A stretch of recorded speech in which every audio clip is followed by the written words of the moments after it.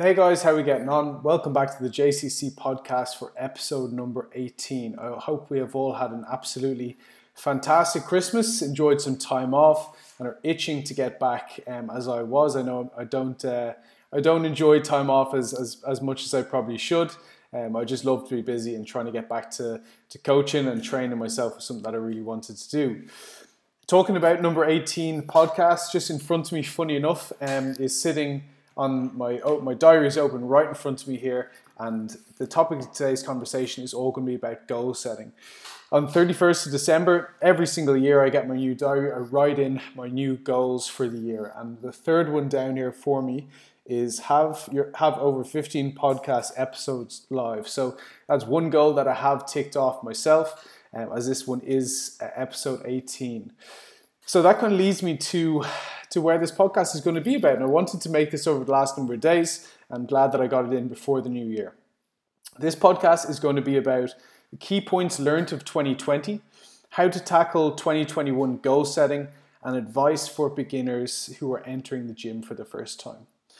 So with that said, key points learned in 2020. And what a year it has been. You almost get a bit of a shiver when you hear the word 2020. There has been a lot of lows, but also some highs with it. But from the lows perspective and how hard it has been for everyone, we have to think of it as that it's that win or learn, just as John Kavanagh's book title read, and we have to win or else we learn. And that's a really, really important and key part of progression. It's reflective, and we'll touch on that as we go through this podcast. So what have I learned in 2020? So from a life perspective, number one has got to be how adaptive as a generation we can be. For myself, like moving from I had no intention, and I'm not joking any of you guys, I had absolutely zero intention of moving completely online as a coach. I loved online or on the floor gym PT. That was what I loved. That's what I've always done. I had no intention of moving here. I did a little bit of online work, a couple of clients every couple of months or whatever it was. So for me to move and transition and just adapt to my surroundings and my environment, to move as an online coach, anything through to takeaway coffee, people delivering coffee cups, delivery pints really as well. Seen a lot of Guinness floating around Dublin. Takeaway, build your own burger kits, online courses, online webinars. Myself and Adam hosted a webinar on transformations and health and well-being webinars, seminars going online, chefs making new online cooking businesses or cookie businesses even. I've seen a few people I know back in Dublin start their own businesses that they probably felt like they never could before, and now they've launched it. My sister, for instance, started making and selling her own face masks, and that's just initiative. People taking the initiative there in their own hands, and it just shows there is an industry for everything if you want it, and you're adaptive enough to your environment and clever enough to make your product or your niche a good quality enough. People are going to reach out for it.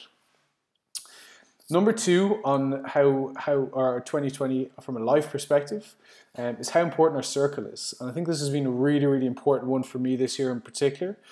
Keeping people who are positive and want to get the best out of you close. I think it's a cliche, I think, where you want to try to keep your friends close and your enemies closer. Maybe not so the enemies closer, but definitely keeping your friends close. The negativity will only slow you down. You have to have people that are going to boost you up and lift you up rather than pull you down here. Keeping family, friends, and loved ones your number one priority, and I'm sure all of you had that massively over Christmas, and hopefully got time to spend with them over Christmas. And it really shows how much of a priority they should be in every single person's life. It's been such a big one for me, as I've learned. I've leaned on a lot of people in my circle over the last 9 months here. I felt very lost at some stages, and I needed people to push me in the right direction, and they've only helped me to get to where I am today, and I'm never been more appreciative of them from where I am right now. So from a training and mentoring perspective, from a training perspective in particular, the main one and lesson that I've learned in 2020 is no junk volume. And I've used that phrase before, and no junk volume means like less is more. Like, are we doing 3, 4, 5 sets in an exercise? And that is junk volume, where that's additional volume that doesn't need to be there. If we can minimize our volume, that means, and we do a less is more, if we have 1 or 2 working sets on exercises, it really, really pushes you to make those reps count or make those sets count. It's not just breezing through the third set while you're talking to someone or you're on your phone and just getting minimal stimulus from it, but just doing it for the sake of doing it. That's junk volume. But what if we say, let's do 2 sets, maximum all out, even 1 set all out is what I'm doing on a lot of programming at the moment. And when you get into that set, you make it count because you only have one opportunity at it, and you only have one opportunity and one time to actually give it your all. You give it 100%. So that's been the massive thing for me in my own programming for clients, and I'm sure they've all felt that over the last number of months, at seeing the drastic increase in exercise pool. So going from maybe 5 or 6 exercises, maybe doing 4 sets. Now we can do 8 or 9 exercises at 1 or 2 sets. So we can get more variety. We can hit different rep ranges. We can hit different lengths of the muscle tissue. We can hit different angles, different execution setups. There's so much more variety and ability to progress then is going to skyrocket with that. So number 1 from a training and mentoring perspective is going to be no junk volume. Number 2 is going to be how useful having people in your corner regarding mentors and coaches are. Like from a business standpoint, like I hired a guy called Mark Coles, if anyone is familiar with him. He works with a lot of coaches. And just from a business standpoint, like having someone guide me in the right direction, to have the correct systems in place to be very efficient, and with that then being much more effective and being able to help a lot more people. I think that was one thing that I was struggling with, was getting bogged down with the amount of workload I had and not having the correct systems in place to deal with people coming on board. That probably my level of coaching probably dropped to what I didn't want it to be at. And having Mark has just been amazing. But the main thing that he's done for me is allowed me to value myself. And I think a lot of us find it extremely difficult to value ourselves, and we'll always go, yeah, sure, like we're probably not as good as you might be saying. So we always try to put ourselves down. And I feel from me now, looking back at it, I've probably always undervalued myself. And before I started working with Mark, and he's been the best investment I've ever made regarding that, and being able to actually get more sense of fulfillment and value from my life has been amazing, and genuinely having him in my corner has been huge. From a physique perspective, having AJ as my coach over the last almost 2 months now has been such a big learning curve for me, from my own physique, but also just from my coaching in particular as well. His simplicity to his coaching is just been so refreshing. He's a top level bodybuilder. He's a professional bodybuilder for natural athletes, or a natural bodybuilder, but he's also an extremely good coach. So when I said, oh, you know what I'm doing at the moment, being at such a low level online coach now, if AJ is coming in, and again, this is probably me undervaluing myself here as I speak, and I'm probably not at the stage I need to get to yet. But when I said, okay, AJ is going to come on board, he's such a top level coach. Everything's going to give me his crazy amount of data collection he's going to ask for. Everything's going to be down to T. And then when he comes in, it's just here's your training plan, here's your nutrition plan, and here's your planner. And that's it. And we do a simple check-in on a week-to-week basis, and that's it done. Do you know? And it really is so refreshing in its simplicity. And then it really allowed me to, and that brings us to number 4. It's going to be my adaptation of my own coaching over this period of time. And I think of the if people or understand the iceberg analogy, or the iceberg approach, where we just see the tip of the iceberg in the water, but underneath it is just such a large volume of iceberg underneath it. And the same thing is with clients, where you don't need to overwhelm people with so much information. But, you know, I think that's what AJ has shown to me, that you don't need all this stuff. We just need to get what needs to be done, and then nothing additional to that needs to be in place. And for myself, trying to really take a step back now and say, okay, you know what, maybe if I just not overwhelm clients with all this information, just because I know what it is, or I know I can give it to them, Doesn't mean I have to give it to them right now. And just the iceberg approach, what they need, when they need it, is how I go about things now. And just because big words and phrases sound cool and you think that they might sound impressive, don't mean you have to say it. Like saying something like adding dietary fat into your pre-workout to stabilize blood glucose levels across your workout. You could just say, have a square of dark chocolate with your workout, or with your pre-workout. And that's much easier for the client on the other end to receive and excuse the pun, digest it, and utilize it then, rather than bogging them down with all these phrases and long words. Can we just simplify it and use the tip of the iceberg? And number 5 is how much I actually love coaching. And maybe I'd fallen out of love with it a little bit when I kind of had to get back into PT over here and was struggling a little bit with kind of getting clients and things like this, and probably not coaching the people that I wanted to be coaching. And just seeing transformations like Jack, for example, that I posted the other day, almost 60 pounds off his frame now. And not even that part, but more so seeing him each week, the words just bouncing off the page, seeing him happier, seeing more energy, and of course, obviously the pictures each week just getting blown away by the progress he's making. Or from the fact that you hear people being more content with themselves. That came up in one check-in today, was that they've never felt more content in themselves than they have been right now. Females regaining their menstrual cycle, men feeling more self-confident. It is genuinely, truly the best feeling in the world, helping someone live a happier life. It is so fulfilling, and it's tough at some parts, but when you get that feeling, there's nothing like it, and it's really, really kind of brought my love back for coaching and shown me how much I absolutely love it. So that's what I've learned from 2020. All those parts about from a coaching perspective. How much I love coaching, when we talk about how useful our mentors are, no junk volume, how important our circle is, and how adaptive our generation could be now. So 2021 is, you guys are going to probably get this on the 30th as well, so 2 or 3 days around the corner. Do not wait until the 1st, start today. I know it's only a couple of days, but just that mindset flip of, we don't wait until 2021 to start our journey. We start the minute you listen to this podcast. And there's a couple of things we're going to talk about today. It's going to be goal setting. Do not overcomplicate goal setting. I hear that a lot of people trying to overset goals, write 137 unachievable, ridiculous goals. Let's pull that all back now. Let's really, really pull that back. And let's try and set 3 to 5 specific achievable goals. We need to also think of, we also want to set macro goals, macro being like a longer time frame, let's say for the whole year. So like, for instance, when I'm looking down my book here, I can see have 15 podcast episodes live by the end of the year. That's a macro goal.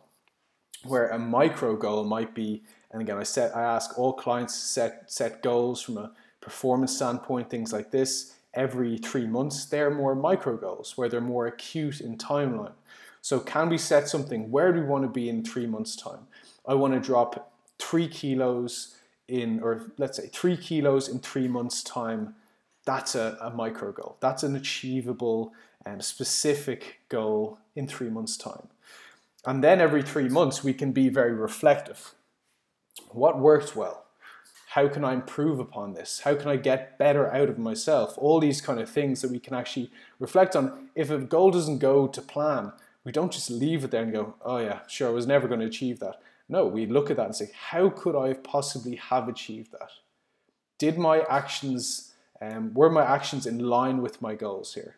If the goal was to lose 3 kilos and we never achieved that, and we didn't move scale weight for 3 months, we say, what happened there? What was our nutrition like? What was our output like? Did we get to the gym enough during the week, during the 3 months? And then we can say, no, actually, no, we didn't actually get to the gym frequently enough. Our nutrition wasn't tracked. We just ate completely off plan and ate what we wanted to. At the weekend, we completely blew out our calories. All these kind of things then that we can reflect upon And then for that next 3 months, then we have to flip all them on its head and make sure that we spin that into positive. I'll also say set a date and set a goal and set the outcome as well. So something, for instance, by the 31st of March, January, February, March, yeah, no, I'm right there. By the 31st of March, I want to be able to RDL 100 kilos for 8 reps to help improve my glutes, posterior chain, hamstrings, whatever it is. If you can give the why to a goal, that is going to hold so much more power than just writing down in a notebook, RDL 100 kilos, 8 reps. Do you know, if you can give the why to say, like, I need to achieve this because I want to improve this, or what the outcome is going to be of that goal.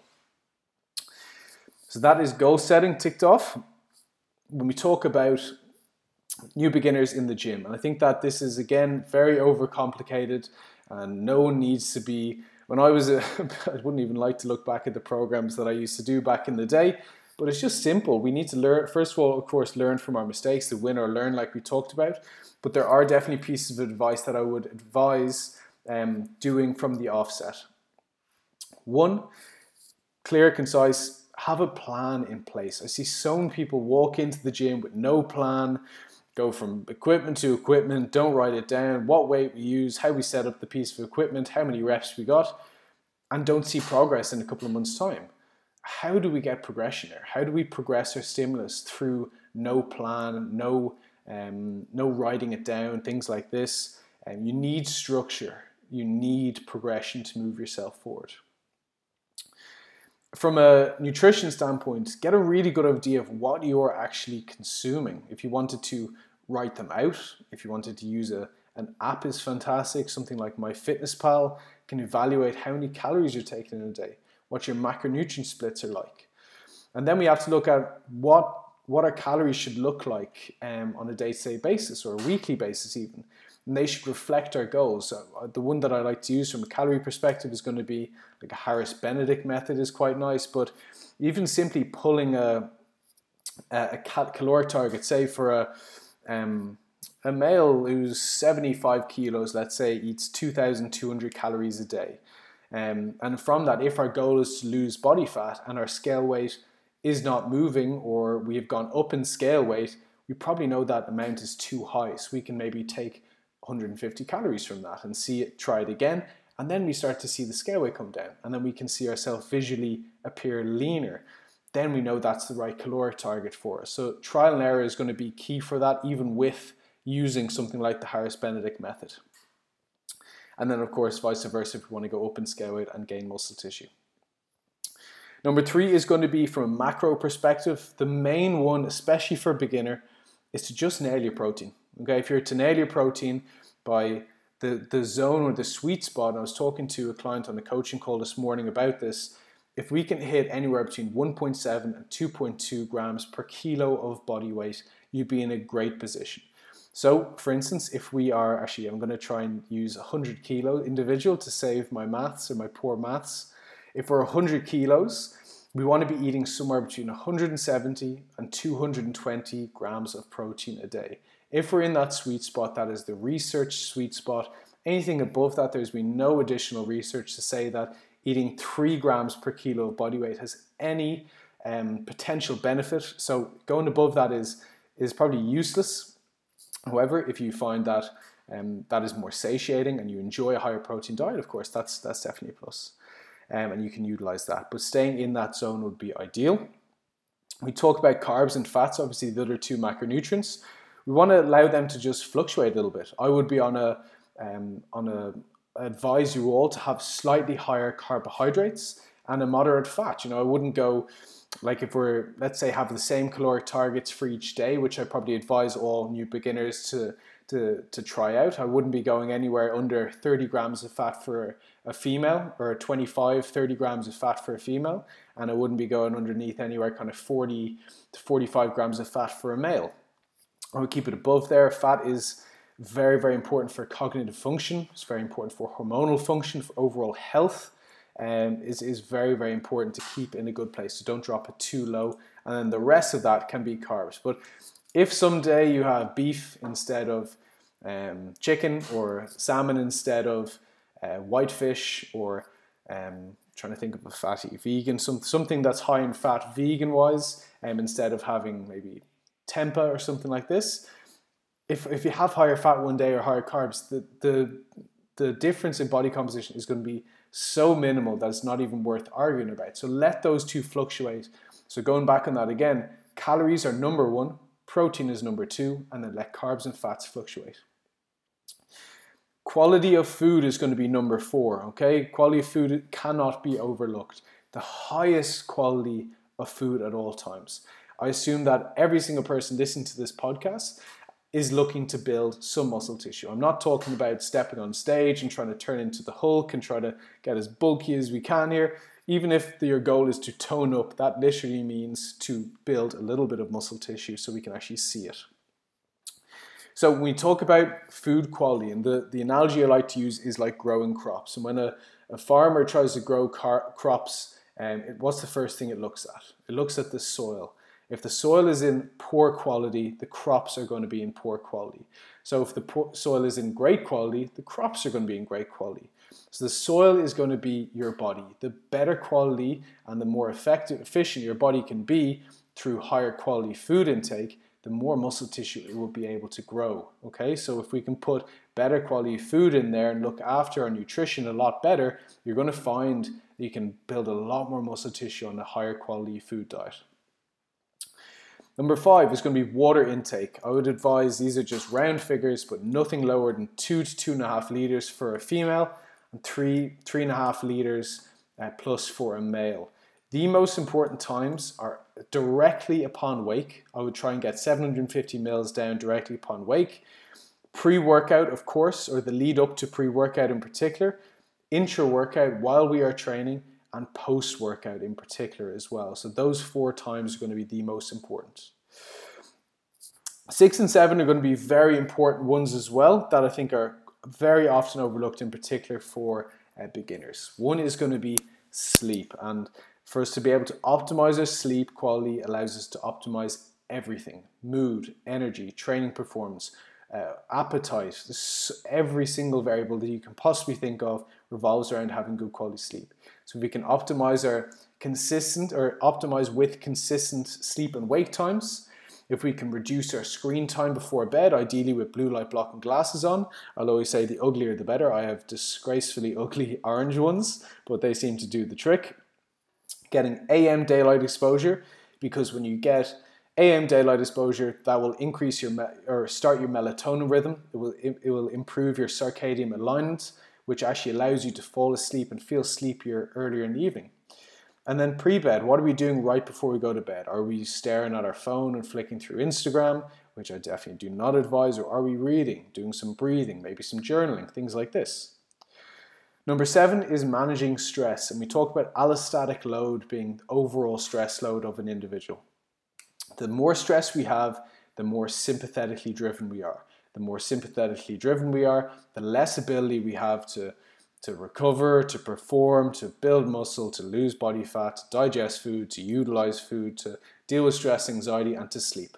And I think we can all agree that those are really, really, really important. So if we can manage stress better, we can optimize every single variable that I just spoke about there. How do we manage stress? So that's going to be completely individualized. Meditation, daylight, getting out some nature, journaling, yoga. I think I said breathe work already as well. All these things will help, but you need to find the one that works well for you. Number 8 then is just to have some fun. I think that I've made so many mistakes over the years, but I've enjoyed every single minute of the process so far. And yeah, just have some fun with it, and don't overcomplicate it, and enjoy the process. But number 9, and I genuinely wish I had heard someone tell me this in the podcast years ago, get some guidance, especially for beginners or people who aren't 100% certain about the gym and training and nutrition and lifestyle interventions. You can literally shave off years here if you can get someone to give you the right plan.